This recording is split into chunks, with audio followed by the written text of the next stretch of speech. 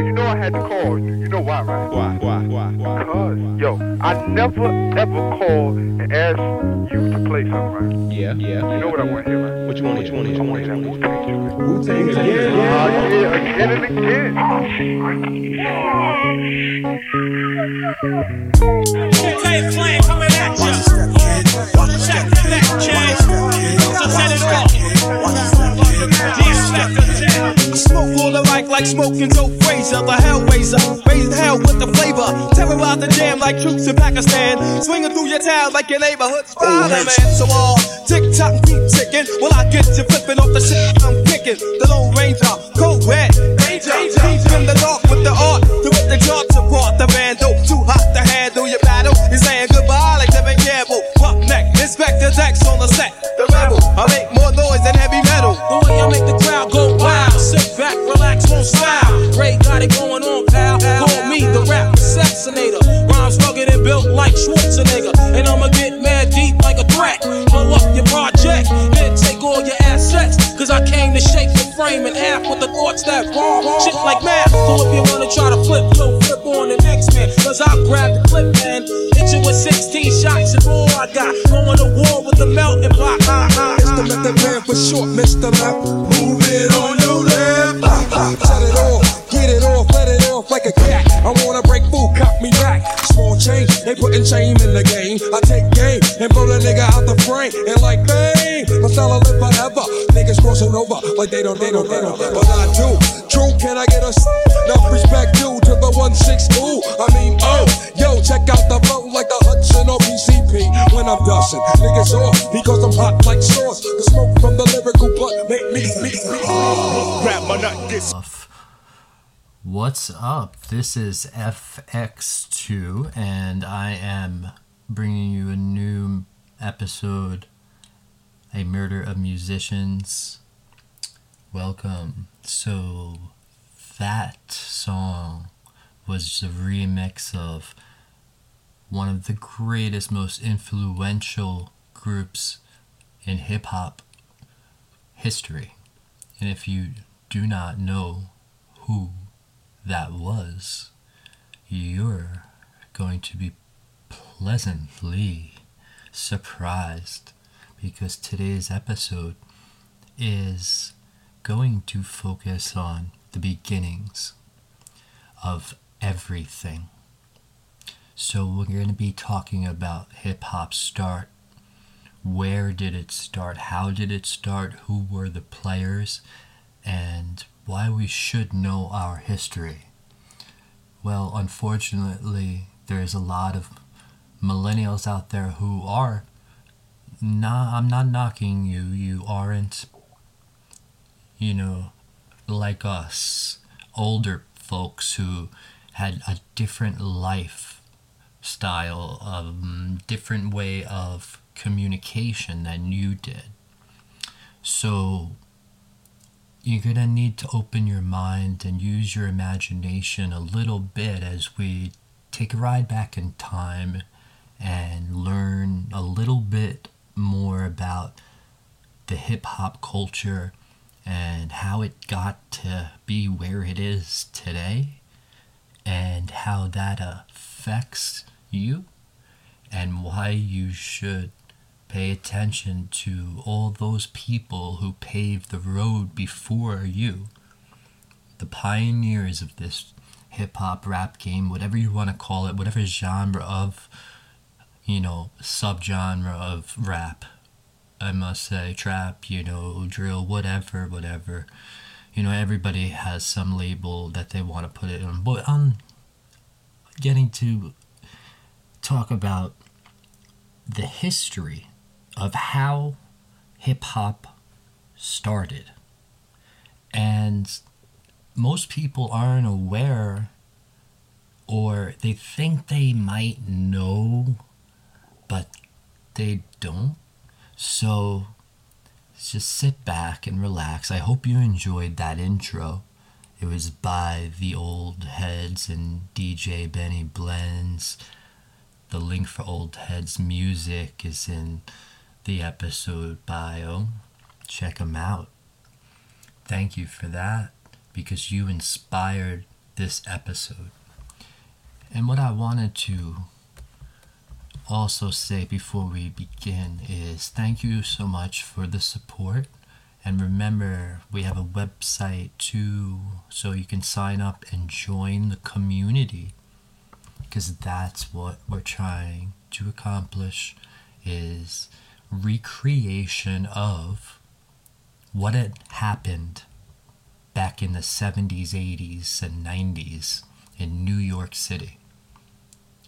I'm coming to you from New York City now. Okay, not exactly in the places that we'll be talking about, but you know, I'm right there right now. So if anyone's out there and wants to start the community or get involved more with the community, check out the website, links in the bio. It's free. Do it. So here we go. I want to just dial back the clock. It's the 1970s, and hip-hop as a music and cultural movement started to begin in the South Bronx of New York City in the 1970s. The South Bronx is very close to Manhattan, Upper Manhattan, and right in between, or basically South Bronx, the beginning is Harlem, if you weren't aware. And that's where music that we love, the hip-hop genre, started. And by the late 1980s, hip-hop had become a mainstream phenomenon. And its popularity was just rapidly growing. I mean, exponentially. It was almost like if something were to go viral in today's day and age.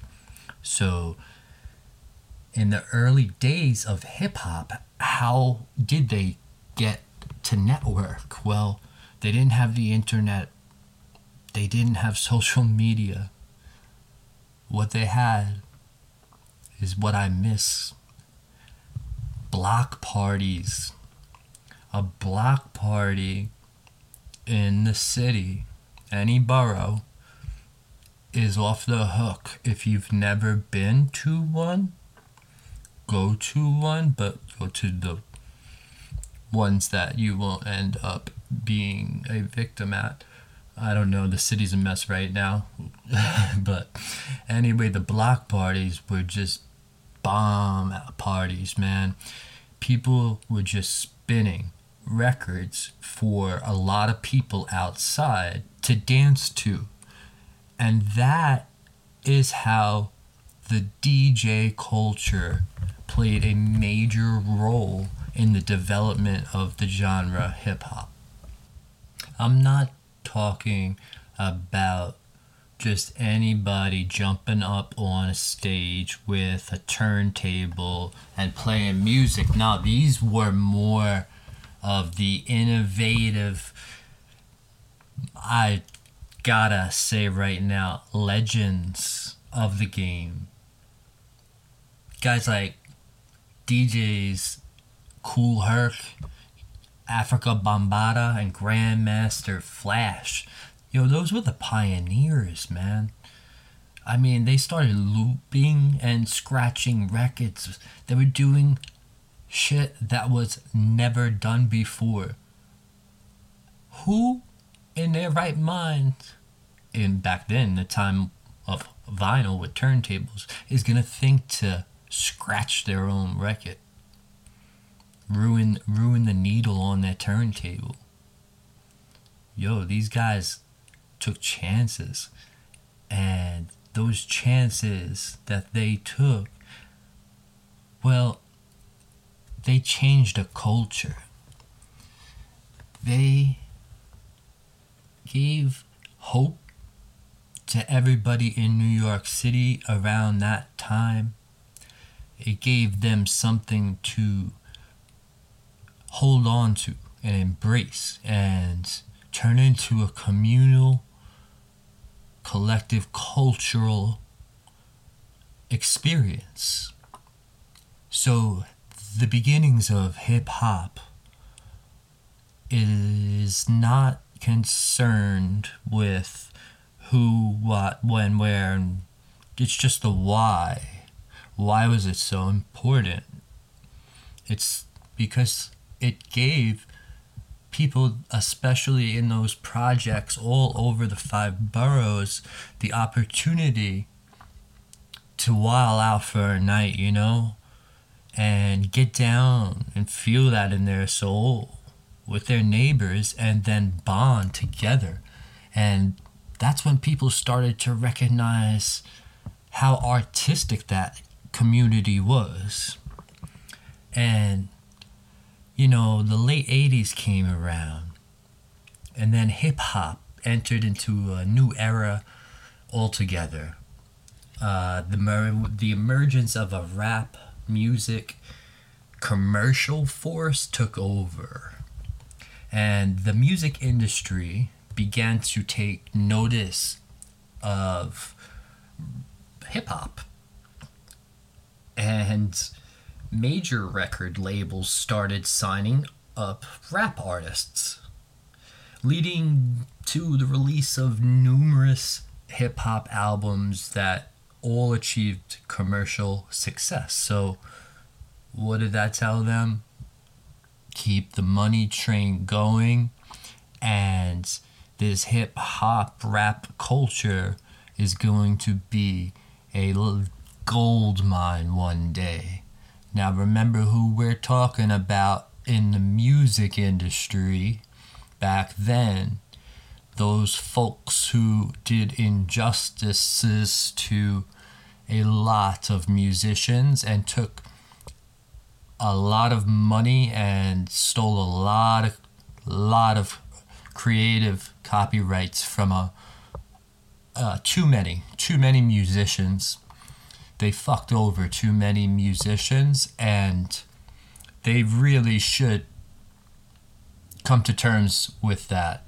And if anyone is wondering why that impacted me so much, it's because, you know, if you've had experiences in the music industry, especially back then or a little bit after, you only dealt with a few people who were all connected with each other. They were a community. I think they were all the same religion or something, and I won't get into that. What they did, though, was they created a monopoly by taking over the music industry with the advent of hip-hop, right? So this hip-hop culture that they heard so much about in New York City especially. I mean, hundreds of thousands of people are loving this stuff, and they're buying demos from people, and, you know, everybody's out there hustling their own albums, and they're making a ton of money, and in the back of those minds of those individuals, they saw dollar signs flash, and what did they do? They came in and they leveled up those musicians. So they took them off the streets and they put them in the mainstream and created the demand for hip-hop and rap, especially across America. So that was their goal, and it was successful. Now, don't think that I am speaking so badly about those people who did that, because they did injustices to the musicians, and that is documented in history. However, without them, hip-hop, especially rap, would never have taken over America the way that it did. So it's a double-edged sword. You know, look where we are now, though. Okay, people are putting up music on the internet and we can hear it instantaneously across America or even across, I hate to say, the entire world. It's just internationally recognizable instantaneously, and that's the difference now than it was back then. If it was like that back then, there wouldn't have been any of those injustices done to the musicians and the recording artists, the creatives, who had a lot of rights stolen from them, a lot of money stolen from them, because they would have been doing it the way that we're doing it now today. One of the most influential rap albums in the late 1980s was Run DMC's Raising Hell. That came out in 1986. Okay, so remember, when I'm associating those record companies to the rap industry, I am talking about the people who once were in charge of, Elvis Presley and Dolly Parton and Johnny Cash and all these iconic American figures who, transformed a generation. And they made a lot of money, the record companies. And when the generation after those folks who listened to that type of music grew up, well, the music changed. And what was catching fire was that album, Raising Hell, in 1986. Huge commercial success, and it quite frankly helped to establish rap as a legitimate genre of music, in my opinion. Additionally, I would say that Run DMC's collaboration with Aerosmith on the hit single, it was called Walk This Way. And it helped to bring hip-hop to an even broader and wider audience than ever before. So, in my opinion, those two experiences that occurred, the release of Raising Hell in 86 and then the collaboration with Aerosmith, were the catalyst behind the driving force that became the 90s hip-hop, rap, gangster rap culture, whatever you want to refer to it as. But still in the 80s, you have to remember that hip-hop culture also started to gain recognition and influence in other areas like fashion and art. Okay, dance started up. So that was such a beautiful time in history, especially here in New York City.